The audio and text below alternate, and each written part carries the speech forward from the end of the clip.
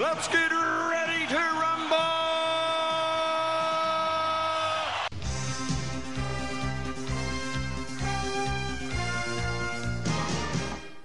Hello and welcome to Netflix vs. Cinema, the podcast that has been feeling a little bit of the love from the internet masses on YouTube this week. My name is Tosin and I am the host. I am based up in the Midlands in the UK, and joining me as always is, like, shall we say, provocateur par excellence, Sharon Holland. Hello. And Sean Harris. Hello. Yeah, the man who has been trying to chase somebody who has been walking around starring in films using his name. But, all right, cool. So I said that because obviously if you listen to us, I think it was 2 weeks ago, we reviewed the film Persuasion. And what we do is that we take our individual reviews and we chop them up and we put them up on YouTube and put them up on Facebook, so people can actually, if they don't want to listen to us prattle on for an hour, they can just listen to the 5 minutes of us talking about a film, or if it's in the case of a film like Persuasion, the 21 minutes of us talking about or it was 21 minutes of Holly and I staying out of the way and letting Sharon just go. Letting Sharon go. And I didn't even say half of what I could have said. Yes, yeah. We were there. We know. But so obviously, whenever anybody gets in touch with us, we like to actually sort of say thank you for getting in touch with us. You've actually given us some love, so we're going to give you some back, and we're just going to sort of read out what it is you say. So you guys get ready and get comfortable, because there is a whole bunch of correspondence that we have received based off of Sharon's review of Persuasion. Now, Sharon, I think I'm going to have to dub you the queen of YouTube, because I was looking at our YouTube channel since we started it, and looking at obviously we have a small YouTube channel. It's not that much loved. It's not like I think we've peaked as 20 subscribers, and one of them left. That's the kind of thing we're talking about. We peaked, and then one of them left, so I think we were at 19. I think we might be back up to 20, but I don't know. That's not why we do this. We do this because we can prattle on about films. But if I look at the top 5, well, let me see the top. I think the top 6 things that have been watched on our YouTube channel are all Sharon reviews. Ooh. So we have the Bonfire of Destiny. The Bonfire of Destiny with over 1,000 reviews. People love your thing on that. The Most Reluctant Convert, which is the C.S. Lewis story. Persuasion is in at number 3 and is gunning. It's gunning to try and get up there. Riders of Justice and The Color Room. Those are top. Wow. Yeah, those are top 5. And Sharon, these are all people who want to hear what it is you have to say. Either that or you have just cracked the algorithm and you figured this whole thing out. But on Persuasion, we have had quite a few people get in touch with us. I have gotten in touch. I have replied to them and told them that we would read out their comments today. And we'll kick off with A. Hansen, who just simply says, "Great rant. Could not agree more." Yes, that's all he says. Great. I say he. I don't know whether the person is a man or woman. That's all they say. All they say is "great rant, could not agree more." So apparently, this film has been getting people's blood quite het up and all that kind of stuff on either side. Then we have somebody who someone also comes on is Mary Smith. I think Mary Smith was the next person to come on, and Mary Smith said, "One service performed by this adaptation of Persuasion is that it authoritatively sets the bar for how far an Austen adaptation can go in missing the mark. It manages to take plot points and turn them completely around and loses a major plot point. Ironically, for reasons the pompous Sir Walter Elliot himself would agree with. Who wants to spend time with an ailing old spinster?" I'm going to assume that is a reference to the book that I do not get. The book, yes. There's a character they've completely omitted, which is quite key to our understanding of another character. Yep. She reveals all about another character. So without that, it jumps. It misses that step, and so more on that later. More on that later when we get to a character. When we get to a correspondent called Sea of Ghosts. Sharon, who I don't think you've seen this one yet. So no Mrs. Smith in the movie, and no way of understanding how despicable William Elliot is, because his neglect is largely responsible for Mrs. Smith's distress. Right, and then, because Sean, you always say how it's boring if we always agree. It's boring if we always just sort of go, yep, totally right, I totally agree with that. This is someone called Logan Mackenzie Frost, who says, "I have watched this film 5 times, and it's my first and now absolute favorite adaptation, as I think it captured Anne the way I thought Anne was in the book. I am considered shy and quiet, and at times I am ignored by my family, and so I react just like Anne did. I also have had that kind of unrequited crush love with a boy, and the both of us don't really communicate well when we are together. The rabbit in the film is used to show how Anne is lacking love and affection by her father and older sister. Also that the rabbit disappears when she's with Mary, the Musgroves, and the Lime trip when she's finally more confident. The drinking wine is to show that she is sad and depressed. Now, this was the first comment that that Logan Mackenzie left for us. And Sharon, you said you think that she was probably leaving comments as she was watching. So watch a little bit of the review, pause, write a comment. Watch some more, pause, write a comment. Yeah, I feel like she's responding to the points that I was making in the original review. So yeah, I feel like it's her response saying, well, actually, this is how I saw that, which I think is valid. I mean, everyone's entitled to say, yeah, this is how I interpreted it. I mean, I wouldn't necessarily agree with that assessment, but I appreciate, that she's taken the time to say, well, no, this is obviously, I can only assume this is someone who's obviously much younger than I am, so has a different take on it. So it's obviously interesting to see that. Because, I will admit that. I will admit that I was wondering what part age plays in this, because when she wrote, I was like, I think she might be younger. I do not know, but I was like, I think, and it would be interesting to find out whether age plays whether it tells you who they were trying to make this film for. Maybe younger people are like, yep, I get this. This makes a lot more sense to me. This is totally me. Whereas I looked at it and went, no. Yeah. I think that is a really valid point. I think that's with a lot of films, because you know how much I hate the Fast and Furious franchise. Well, I overhear people talking about it, the sort of 15, 16-year-olds, and they're like, whoa, that was terrific. You know what I mean? What a great film. So I'm sure there is an age thing. But even Fast and Furious is beginning to lose its core audience. Like my nephew is going to be 11, and he walked out of the last one saying that was rubbish. So, if an 11-year-old is telling you that your Fast and Furious movie is rubbish, you've done a bad job. But okay, so going back to what Logan says, Logan also says, I love the Keira Knightley Pride and Prejudice adaptation, and her final comment is, I love this film and I thought it was an accurate representation of the book set in the Regency era. How many people know the fashion of that era? Also, I found the book to be super long and super slow to get to the main plot of the story, which is Anne and Frederick getting a second chance at a relationship and their unrequited love. For a short book, it's very long, and a lot of the language and dialogue used in the book is just pointless fillers that make sense. I think that means make no sense. Makes no sense. Yeah, even after Anne reads the letter, it took me a while to figure out what Anne says to Wentworth when she catches him, instead of what they're talking about being on the street. And then it's their filler story of Mrs. Smith, which I still don't understand why that character was needed. This book has so many fillers it takes away from the main storyline. And now, my overall interpretation of this is everything you said, Sharon, was accurate. everything you said was accurate, but all the things that you didn't like are the reasons why Logan liked this. Yeah, we've lost. I think it's interesting. I know. Completely opposing views. Yeah, it's like sorry, what was that, Sharon? It's interesting to see that almost a completely opposing view, because obviously I see it interpreting it as someone who has the book as the primary source and is like almost a sacred text. And so if someone didn't particularly like the book and they thought, I can't say that I would describe anything that Jane Austen wrote as filler particularly. Yeah. Especially when it's more nuanced. Well, I can understand if you boil it down and condense it down to what are the essential plot points, is that it is about these two people who are separated become reunited. So if you believe that is a central plot point, then anything else is going to get in the way of that. Whereas I would say all the rest of it adds depth, adds character, adds colour to the story. And you get a greater understanding of the things that separate the people, and then the things that they find in common, and the common ground they meet that reunites them. So I can see that, to me, it's not filler, it's gold. It's gold dust. Whereas if you thought that's just get on with the story, then I could see how you would want it to be slightly more direct and to the point. But I can't agree that there's any word written by Jane Austen.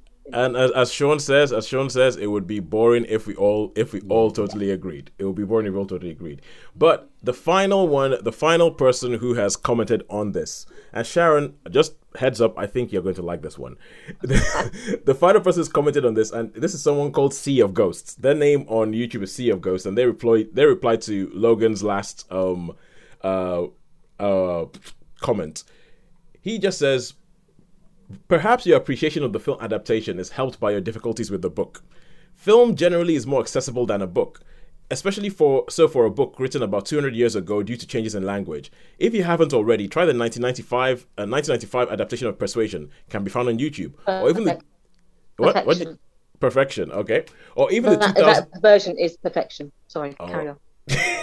Or even the 2007 version, also on YouTube. For me, the 1995 version especially gets Anne and Wentworth right and sticks closely to the book. Most book lovers detest the new version and like these ones. A comparison will give you insight as to why this version falls short. He writes a little bit of a dissertation, I would say. I'd say that at the very least, costumers should know the fashions of the era, and an audience familiar with films of the Regency era would have a good idea too. Now, Sean, being as somebody who gets really, really annoyed when people get details like that wrong, I'm sure that you agree with that. Yes. Yeah. Yes. Mrs. Smith serves two purposes. It demonstrates Anne's independence of thought and how different her values are from that of her family, i.e. keeping an appointment with her poor friend versus breaking it to visit a wealthy and high status relative. And she also has the inside knowledge of Mr. Elliot and what a rotter he is. By omitting Mrs. Smith, William Elliot's behavior, i.e. getting it on with Mrs. Clay while courting Anne, doesn't make sense. We don't learn why. The love story is a slow burn. That is, it takes a long time for it to reach the climax. This builds romantic tension and makes the end more satisfying. If it happens earlier, the tension is diminished and there's really not much of a story. It takes time for Wentworth to get over his anger and resentment and come to appreciate Anne again. Most novels have subplots too. It's filler. It doesn't contribute to the story. I can't think of one extraneous character that doesn't play a part in either keeping Anne and Wentworth apart or getting them back together. Austen doesn't get into what Anne and Wentworth initially say to each other when they reconcile, but she doesn't have to. Wentworth knows that if Anne has given him a word or look, she's accepted him. Then this is a quote from the book, I'm guessing. I must go, uncertain of my fate, but I shall return hither, or follow your party as soon as possible. A word or look will be enough to decide whether I enter your father's house this evening or never. And that is what Sea of Ghosts says. Yeah. Yeah. Perfect. I thought you might like that. Sharon. And for Sean and for anybody listening who may have stopped listening by now because all we've done is just read things off the internet, we will now stop and we will carry on with actual films. We'll carry actual films. But I just thought this is the most. I just thought it was really, really funny that the most interaction we've received from any listeners is on this thing of Persuasion that the internet seems to be going mad about, with most people going, "Oh my God, burn it!" But I just thought that was funny. But now let's get on to films that we have seen this week. So what we usually do is that we go to the cinema, we see a couple of things when they actually release films in the cinema for us to see, and we stay at home, we watch a couple of things, we rate them all out of 5, and then we tell you where money has been better spent this week. So this week, I think we're going to start in cinema, and Sean, to say thank you for sitting through me reading from the internet for that, I'm going to let you go first. That's right. No, it was good. It was interesting there. It's nice to get the feedback. Yeah, it was, and it was quite good. The last bit I didn't really quite because I'm not familiar with Persuasion or the book. So what you were saying about with the the Mrs. who? Mrs. Smith. What so I wouldn't really know, but for those that are in the know and like that sort of thing. So yeah, sure. It's good. I have to write back to all these people and say, "Hi, this is Tosin speaking. Never read the book or watched the film, so I can't speak." But I think Sharon would like this. Yeah, Sharon, that's brilliant. I think Sharon would like this. Definitely good. Right. So let's kick off with what we have seen in the cinema this week, and I think that the big thing, if we're going to say the big thing, which I think both you have seen, is remind me again. What is it? Bullet Train. That's it. Bullet Train. Yeah. I knew it was big and it was flashy and it had like lights and cameras and all that kind of stuff. So tell me, Sean, kick us. Tell us about Bullet Train.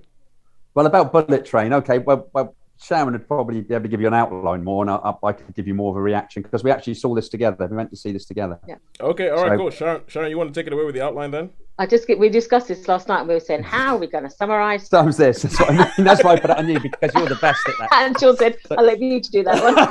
So I had some heads up. So basically, it is the majority of this. The whole story is set on the bullet train and crossing Japan. Yes. And we meet this group of the main character we see. They're all known by their pseudonyms or by their nicknames, basically. Yeah. And the main character we see it through is called Ladybug, and that is played by Brad Pitt. And he is we don't know if he's an assassin, but he is someone who is employed to do certain jobs that are probably not quite legal. And he's called a snatch and grab man, and he has been employed to go onto a train and to steal a briefcase. That's his job. And as he works his way down the train, the sort of story progresses as he makes this from different compartments down through the train. He meets these different characters. Now, there are two brothers who are there, two Englishmen, who are there to do a job of their own, which is lemon and tangerine. Yep. Orange and lemon and tangerine. And they are there to basically take an errant son of a crime lord and the same suitcase and take it back to the crime lord, who is known as the White Killer. White Death. The White Death. The White Death. And so he encounters them. And then he also encounters a female assassin called the Hornet, is it? Yeah, the Hornet. Who specialises in poisoning people. And she has her own motivations for doing this. And then they also encounter another disparate group of assassins. I won't name them all because I'll get horribly muddled up. But as basically all these, and it turns out that all these seemingly sort of separated characters are all there for, there's not a coincidence that they're all there at the same time. There are larger things afoot. And as the story progresses and as the train hurtles along its track, so does the story pick up pace and all these different groups start colliding and having these mad, bad and dangerous encounters. So the story sort of picks up pace along with the train, and the tension and the stakes sort of ratchet up as we go along. Okay, I can see Sean itching. No, that's brilliant, Sharon. That was so good. Just so good at doing that. I'd have just gone, oh, this is just like all over the place and the crazy, with loads of different characters doing loads of different things. So, but yeah, it was, wasn't it, Jan? It was a little bit crazy. It was a little bit all over the place. But yeah, I mean, there was some great characters, and who's the actor that I asked you about? Because Aaron Taylor Johnson. Aaron Taylor Johnson. I mean, he was terrific. Tangerine. He plays Tangerine. He was terrific. I really, really liked his character a lot, and I had no idea. I was sort of thinking, I've seen him, but I don't know. And then Sharon had to remind me of some of the films he'd been in, like Godzilla and stuff. But yeah, because I mean, I think is he American, Toes? No, he's English. He is English. He is English. Oh, right, that's right. Because that was that. Well, actually, that. Lemon is American, isn't he? The guy who plays Lemon. Yeah. Brian Tyree Henry. He's American. Yeah. They were terrific. They were like for me, they were like the highlights. They were. I really liked that pair. It's pretty action packed all the way through, even if it is a bit all over the place. It's a bit sort of a little bit. Would you say John Wickish, Sharon? I was going to say John Wick on a train. John Wick on a train. Yeah. With a bit of silly CGI and some clever dialogue. It is directed by one of the directors of John Wick. It's directed by David Leitch. Because he and Chad Stahelski, who directed John Wick, their whole thing was that they were stuntmen beforehand. So whenever they do a film, the action is like the key thing. The action is the key thing that they always focus on. So okay, I've got a question to ask about this film, because obviously I feel like this is going to be a genre film. The synopsis that you've given to Sharon, I feel like that tells you everything that you need to know about this film. It's like there's a whole bunch of assassins on this train. Stuff happens. Get on with it. I feel like that. I don't need to know that much more about it. Now, the trailers I've seen for this film have had me slightly worried, because it looks like the kind of film where I feel like the actors might be having more fun. It looks like the actors are having a lot of fun while they're making the film. It looks like they had a lot of fun while they're making the film, even from the trailer. But my worry is that it looks like they might be having more fun than I would have watching the film. Is that fair? Well, I mean, I think it was sort of bits of film. Some of it was really, really enjoyable, and some of it was fun, and some of it was not so good. So it's a bit of a mixed bag, really. I think because I say it's all over the place, but there's some witty dialogue in it. Yeah, there's some good cameos as some well. good cameos. Don't tell me the cameos. Don't tell me the cameos. That's the only cameo I'm going to mention. Don't tell me the cameos. I might actually still see this film. All right, okay. Oh, you're going to go watch this one then, yeah? So, well, even though it's like the trailers. It's like the only thing in the cinemas, guys. And I haven't been in the cinema in like a month. I literally haven't been in the cinema in about a month. I don't think I haven't taken this long a break from cinema since COVID. Right. Wow. It's just kind of, I'm like, whoa, what's happening? Whoa, they haven't released anything. Okay, if we're gonna go with that, we're gonna say action film. It looks very, very bright and neon soaked from the trailers and all that. But how many stars would we give this? I don't know. I have to think on this because I did quite thinking. I was thinking about it all day, and I was thinking I did quite enjoy it, but I don't think it's quite worth a 4. I don't think it's quite worth a 4. I mean, I did enjoy. I thought it was solid. I thought it was a solid film. I thought the characters were really good. Really enjoyed the character, especially Lemon and Tangerine for me. Mm-hmm. It probably might be worth another watch. So, and then maybe just to rewatch it. So get your head a little bit more. So let me put it this way: it's not bad enough for you to say I'm not watching this again. This is good enough for you to say I'm going to watch that. I would watch that film again. I would watch this film again. But as it stands at the present time, I'll go with a 3 for me. Well, I'll take that as a recommendation, Sharon. And I would agree. Again, with most action films, once you've seen them, you think I've seen it. But even though you know what happens, I would watch it again. Yeah. And I would rarely bring myself to watch an action film more than once. But no, I enjoyed it. I thought it was funny. I liked the cameos. I thought some of there were some moving scenes. It won't become a surprise to you that there are moments of sort of death, mayhem, and destruction on this film. And some of them I was genuinely thought, actually, I genuinely feel like I've connected to that character a little bit. The fact that it's like fast, furious, and a bit nuts. So I would give it a 3 with a kick. Caveat. So I think it's a 3+, but not quite a 4. Yeah. So it's certainly entertaining, fun, worth a watch, worth a rewatch. But I couldn't elevate it to anything more. But yeah, it was a good solid 3 with a jolt of adrenaline. Good laughs and action. Yeah. Yeah. Oh, okay, good stuff. All right, we have 5 minutes before Zoom kicks us off. Sean, do you reckon that you could review? Let us see. Joyride. No, because that was in cinemas, wasn't it? Oh yeah. The Man from Toronto. Could you reckon you could review this in 5 minutes? I reckon I could do it in 5. I have a sneaky suspicion you could, because I have a big question. Why on earth did you watch this film? This film has one of your kryptonite actors. I know. Why did you watch this film? Okay, because it was on. Because I thought, well, I got to watch something because I haven't watched anything on stream, and it just happened to be on Sky. I thought, I'll watch this. Netflix, and I thought, I'll give this a go. Okay, so basically, it's Woody Harrelson's like the Man from Toronto. He's good at extracting information from people. So he's like an information man, like a bit. Anyway, but Kevin Hart, he's taken his fiance away he's taken her to a spa, and he can't quite read the proper address on the place in, I think it's Virginia. So he goes to this outhouse thing, and of course the people that are there, they think he's the Man from Toronto. So he's like, we want to see you work and all that. And you can imagine what Kevin Hart's like.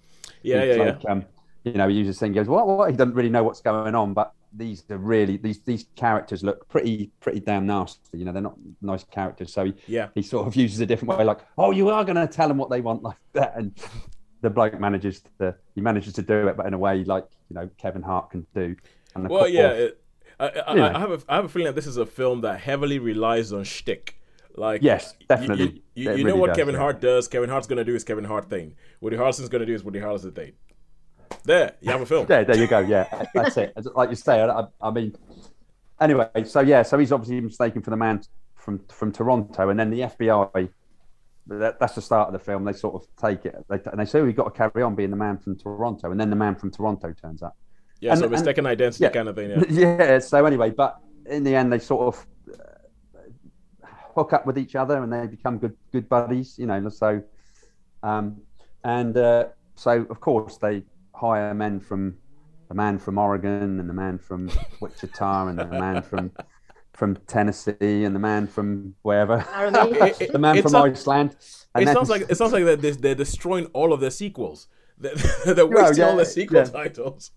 So and basically, so everybody, it's a bit like I guess it's a bit like say we go back to John Wick or that formula where there's like everybody's trying to get them, So you've got like and there's obviously a few subplots with his fiance because the FBI obviously say, well, we've got someone that can look after your fiance and to take her on this shopping spree, and we'll be doing this and doing that. So and she's like, yeah. So it's basically it's stupid fun. It's a stupid fun movie. As I say, I still don't like Woody. I'm sorry, Woody. I'm not really. I mean, I just. You said think so highly of you. Yeah. Yeah, I know. It's terrible. So Woody is. He's, as I say, he's not the best thing. But I did find this, believe it or not, quite funny actually in parts. And yeah. Kevin Hart. I think. I mean, Kevin Hart plays Kevin Hart, doesn't he? Really? Yes. If we're honest about it. So. But some of it was quite funny, I have to say, which surprised me really. So it did keep my attention. I didn't huff and puff too much, even though perhaps some of the things were silly, like because when he's in peril, that his voice goes up again, doesn't it? An octave. And there's plenty of times when he's in peril, So you can imagine this is what's going to happen with this. So yes. I don't think you put Kevin Hart in a film to not have him in peril. No. Yeah. So he's quite. I mean, it kept my attention. I quite enjoyed it. Again, I didn't like Woody, bless him, poor dude. So I would suppose I was thinking about this. So it's probably going to get a 3. It's probably going to get a 3 for just for the keeping my attention and enjoying it, and for the few moments that I did actually sort of chuckle. So, but I don't think. I mean, has Kevin Hart ever played a serious character or not? Yes. Okay. Yes, there is a film on Netflix called Fatherhood. Right. Okay. Yeah, there's a film on Netflix called Fatherhood where he plays is a character based on real life. I think I reviewed it on the show. Yeah. Where his wife dies and he's left to raise his young daughter by himself. Gotcha. Okay. Yeah. Well, I think we're going to go out. We're going to be kicked off soon, so we'll get the 3-star. We'll give him so it's a 3-star for me. 3 stars for mine. We got left. Yeah. All right, cool. So now we are back. We have beaten the Zoom trap. We are back on, and we now are going to go back to cinemas. And the only other thing that we have seen this week is a film called Joyride.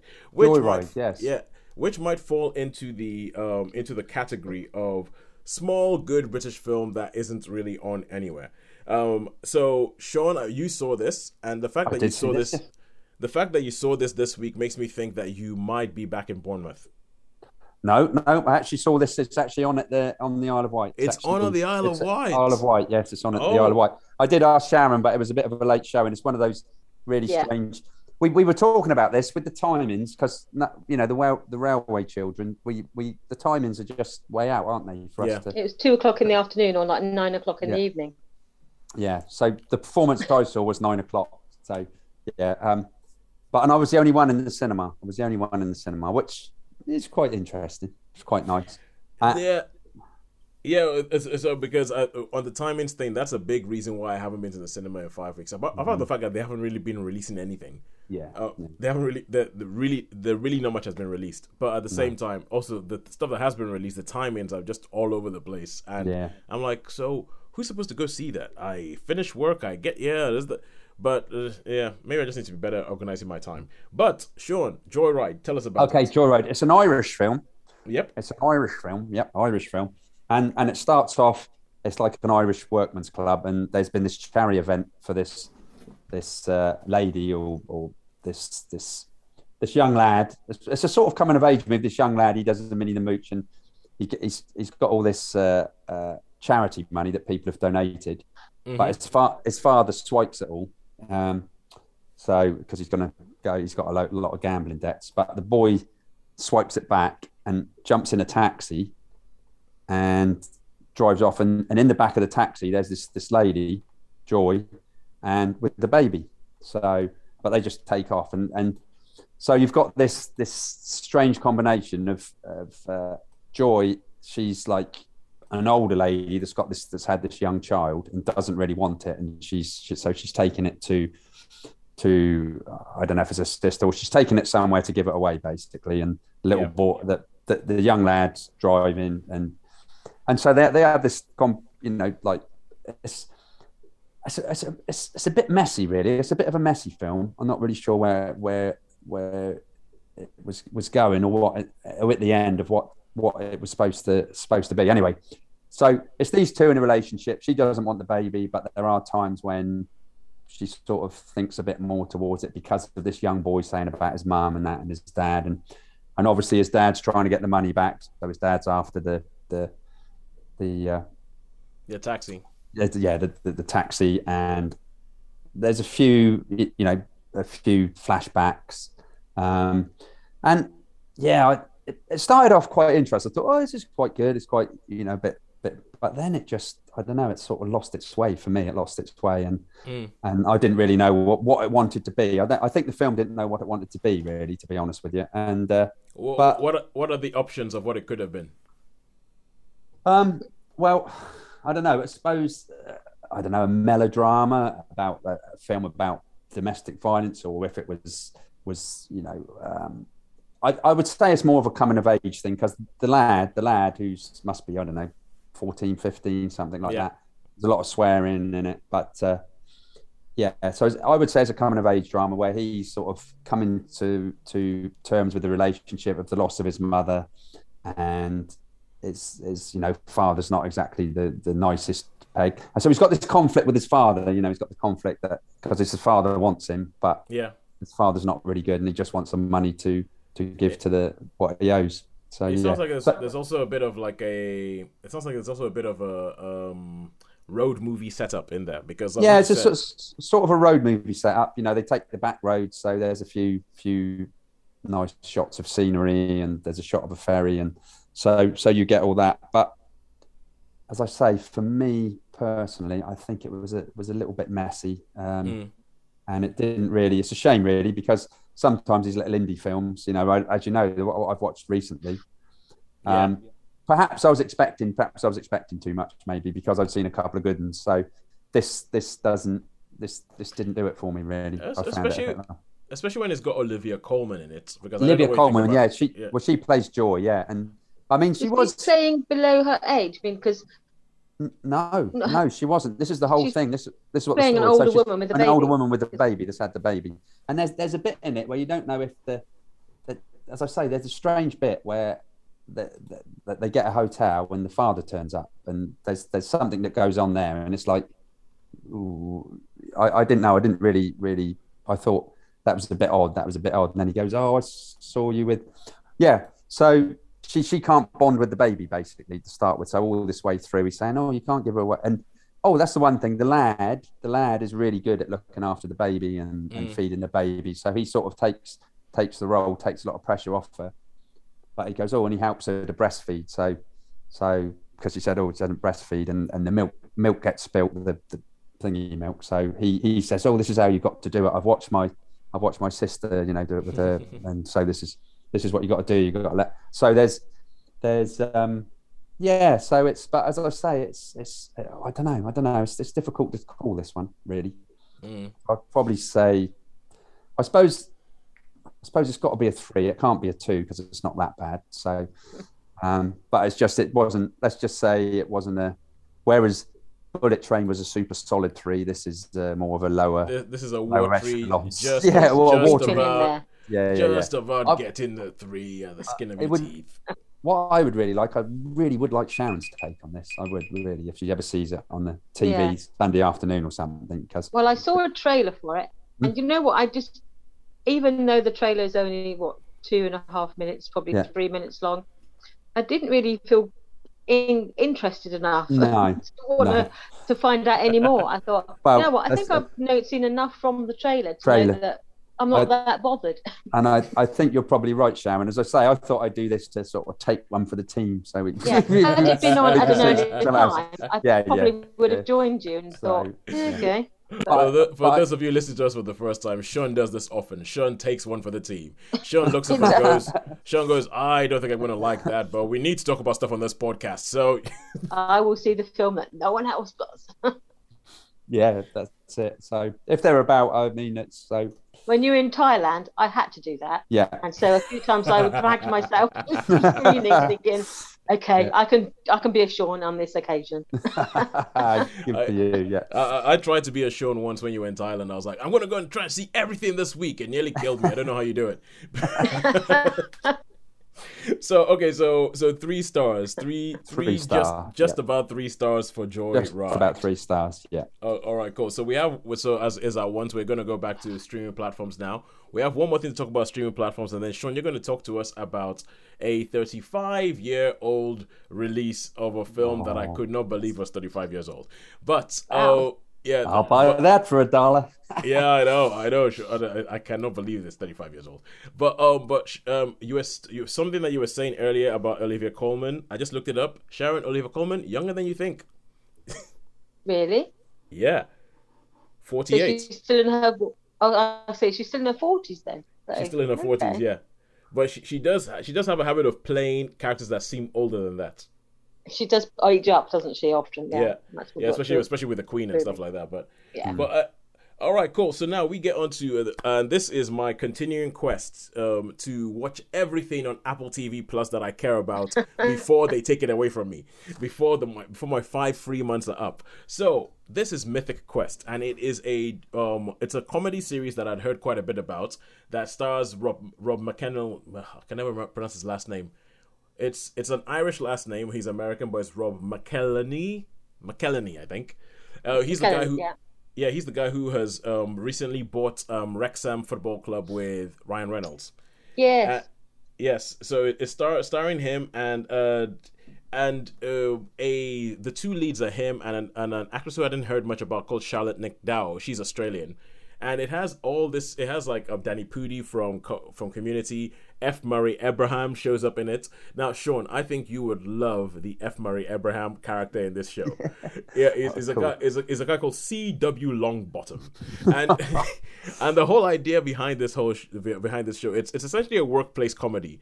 And I remember there was another one I was reviewing a while back, and I was saying that with a workplace comedy, what needs to work well is that you need to have characters that bounce off each other and characters that just work really well together. And I feel like there's almost like a bit of alchemy in getting that set up right.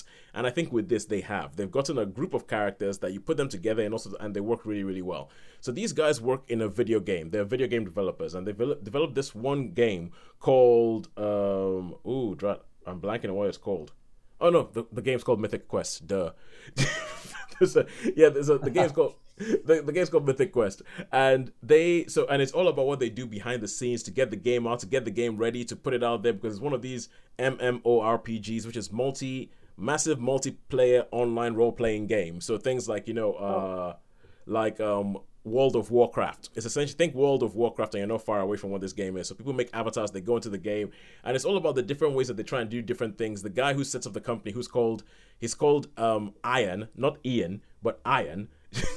He's like this big visionary guy who's always so standing there going, let's figure this out, and then Poppy, who is the character played by Charlotte McDowell, she's the technical one who has to make all of his crazy ideas happen, and there's tension that comes from that. And there's a guy called Dave who is nominally the boss of the company but has no authority because nobody listens to him, and then there's testers who like run the game, and the F. Murray Abraham you have the money man, who is played by Danny Pudi, who doesn't care about anything apart from the fact that this thing is making money. He doesn't care about your artistry, he doesn't care about that, he just wants the thing to make money.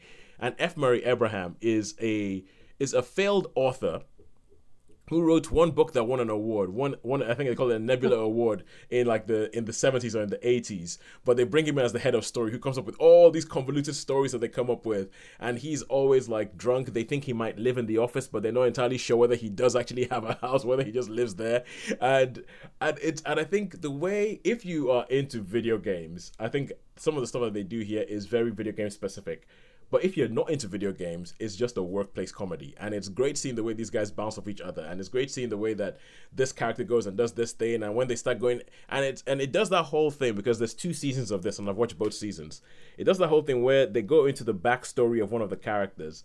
And even though it's a comedy, it actually manages to have quite a bit of pathos in it. So when they go into C.W. Longbottom's story, that is actually one of my favorite episodes. Like, they go into his backstory and they show him as a young man, and you see the novel that he was writing when he was a kid, and there's a bit where he meets Isaac Asimov, and, and it's I don't want to give any spoilers. I don't give any spoilers of what still happens, but it's good, it's funny, it's moving. There's a bit where William Hurt shows up. William Hurt shows up as an old writer as well, and it's pretty good. But what I would say is it's good.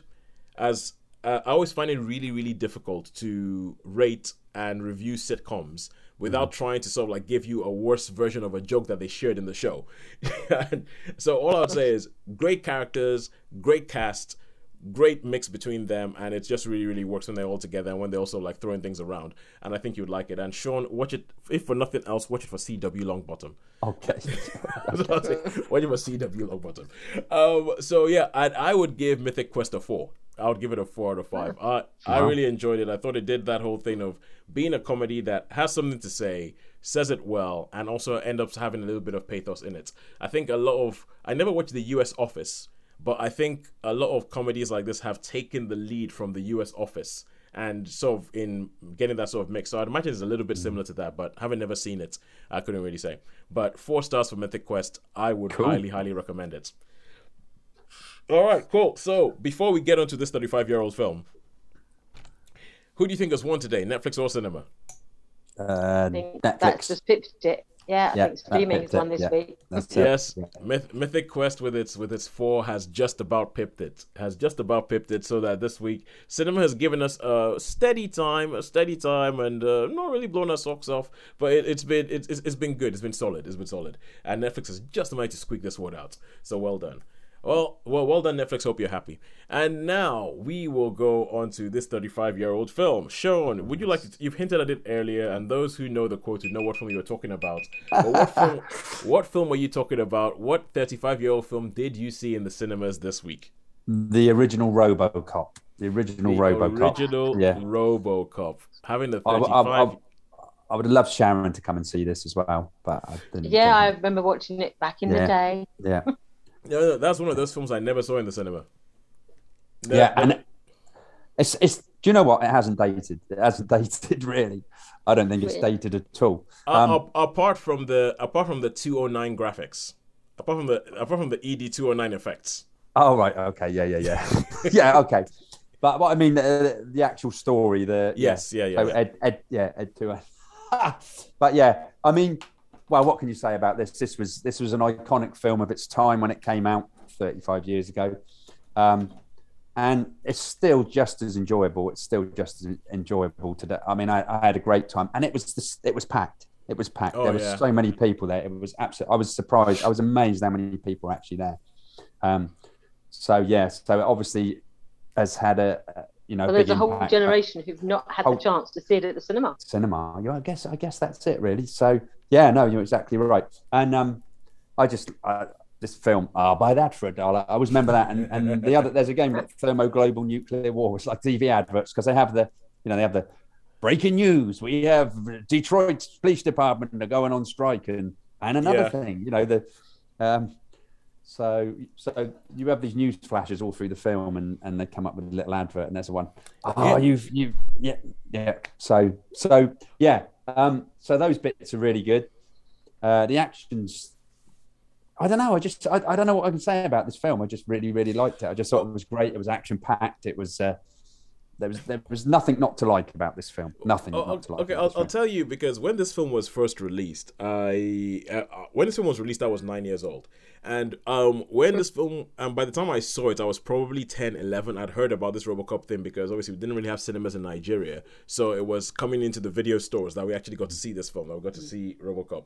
And I remember when I first started getting into my film buffery, and they used to talk about RoboCop being the satirical thing, and I never got it. I was like, what are you talking about? No, it's an action movie. It's about a robot police officer. What are you talking about?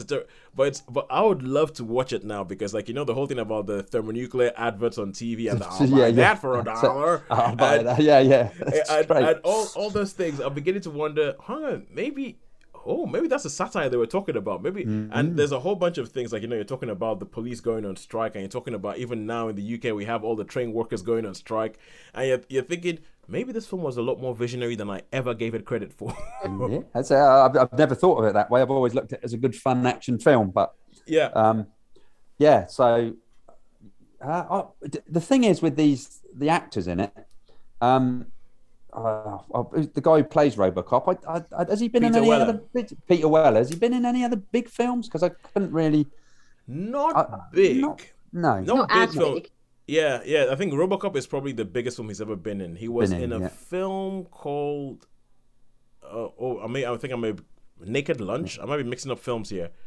He was there was some film that was like some space age thing that bombed terribly. The Wild Adventures of Banjo-Kazooie, Banzai Buckaroo. Buckaroo Banzai. Yeah, that was it. Buckaroo Banzai. Yeah, that's it. I confused that with a video game. Yeah. And he was in one of the Star Trek movies, one of the recent Star Trek movies. He was like a big bad guy in that. But apart from that, Peter Weller's, I know him as RoboCop. He shows up every now and then in some TV episodes or something like that. He showed up. He played quite a big role in one season of 24. But apart from that, Peter Weller's RoboCop, and you haven't really seen him in much else. But this was great to watch at the cinema again. It's. I mean, I think I'm glad that it was busy because they might make them release some more, and they seem to be doing that. They seem to be releasing a few. There's a lot more of that happening. All the big films, like the Terminators and the Aliens and all those sort of movies need to be seen at the cinema. They are cinematic films, Because I think, it's like Barry Lyndon, isn't it? We went to see Barry Lyndon. Although we saw that in a small cinema, it was still really worth going to see because watching those on the small. The early review I did of Joyride, that's ideal for TV or some of the more independent films you can watch on TV. But when it comes to those big, major action films or blockbusters or whatever, they shine at the cinema. They shine at the cinema. You need to have that whole suspension of belief, don't you? Yes. And you're aided in that by being in a dark, enclosed space where all you have to do is sit there. When in our daily lives, you never. How often do you just get a chance to sit there and watch something? But that's you need that suspension of reality and your life to be able to do it. Yeah. This is one of my favorite modes of the podcast when we get all philosophical about the nature of cinema versus the nature of streaming services.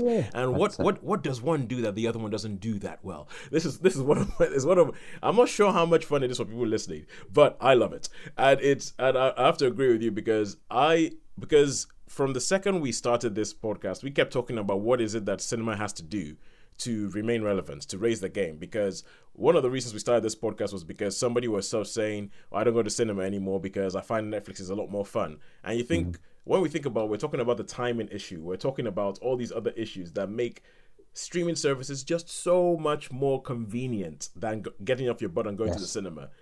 And it's a case of, what does the cinema actually still give us? What does the cinema actually... And I think that this is a niche where if in cinema they start going, we're going to release a film you've never seen on the big screen, then you will see why this trumps the thing that you had of watching this on your TV, especially if you watch it on some VRT TV in the 80s.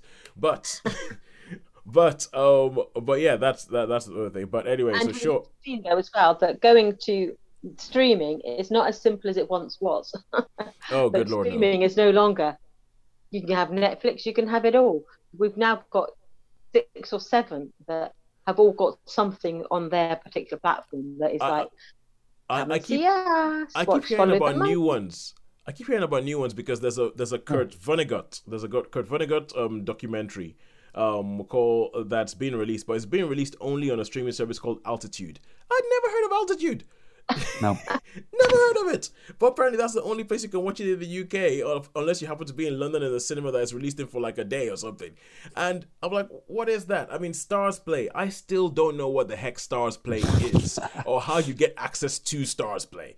And it's just all these things, and especially because you go to Amazon and then you go, oh, let's watch that. Amazon goes, oh, that's actually on Stars Play. So you're already paying for Amazon, but you're gonna have to pay this little bit extra to get Stars. I'm like, what the heck is this? And then they have like Amazon Freevee, and it's just. Yeah, I know, it's mad, isn't it? It's madness. Yeah, the streaming. Funny enough, you said about Freevee. I just started watching a documentary series about the War of 1812. So, all right, yeah, that's on Freevee. Yeah, on but they have Freevee, adverts okay. on that. But what is going to see the cinema? I was surprised. That's the busiest I've seen a cinema for a long time. Well, RoboCop. That is It's for a film RoboCop. 35 years old. Yeah. You know, yeah. So cinema is the best. Really. That could be it. Cinema could become a nostalgic thing. Where it could be. They could. I hope it does. I tell you, I would love that if cinema started showing even the older films, like, you know, say The Adventures of Robin Hood or something like that. You know, 30s, 40s, 50s films. I would go. I'd love it, and I'm sure other people would as well. Just to see them. Or imagine watching, I don't know, Zulu again at the cinema. You know, or you know, Bridget Remagen or The Great Escape or any of those big old, you know, Lawrence of Arabia. Well, they did do Lawrence of Arabia. There was that film club in Ryde, wasn't there? That tried. Yeah, we went to that for a few times. Yeah, I reckon, Ryan. I reckon that that could be good, but it also does mean that then at cinemas, all you're going to get new wise is going to be Marvel. Quite frankly, Marvel. That's true. Yeah, no, good point. It's going to be. That's a good point. Because I think it's becoming clearer and clearer that you go to cinema for spectacle. You go to cinema for spectacle, for something that's going to be like, oh, and I think Dune, with all the problems I have with Dune, that's one of the things that they got around. They went, okay, we're going to make this thing big, and we're going to make it picturesque, and we're going to make it look like a painting, so that there is a reason to go to the cinema to watch this film. Yes. We might excise half the story and do a whole bunch of things that don't make sense, but you're going to look at the screen and go, wow. And and I think that's what's going to happen. So as we've already said, the rom-com Netflix and Friends own the rom-com now. I just saw another one with a terrible pun in the title. It's, oh, good Lord, Loving something. I can't even remember. Anyway, before I get into a rant about Netflix rom-coms, I think it's time to leave, to go into next week to say, please find us on YouTube, find us on Facebook, find us wherever you download this podcast, give us a rating, get in touch.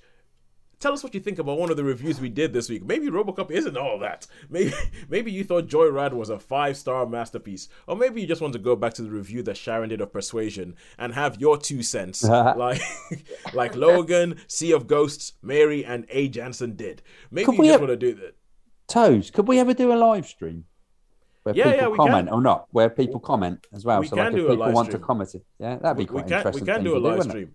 I'll tell you what, get onto our YouTube or Facebook thing and tell us if you would like us to do a live stream. If we did a live stream, would you watch? And if you would watch, we would do it for you. And what's more, we'll even give you a shout out. All right, go. But until next week, it's a goodbye from me. And it's a goodbye from me. Yep, goodbye from everybody. Goodbye from everyone. Today. Yeah, thank you.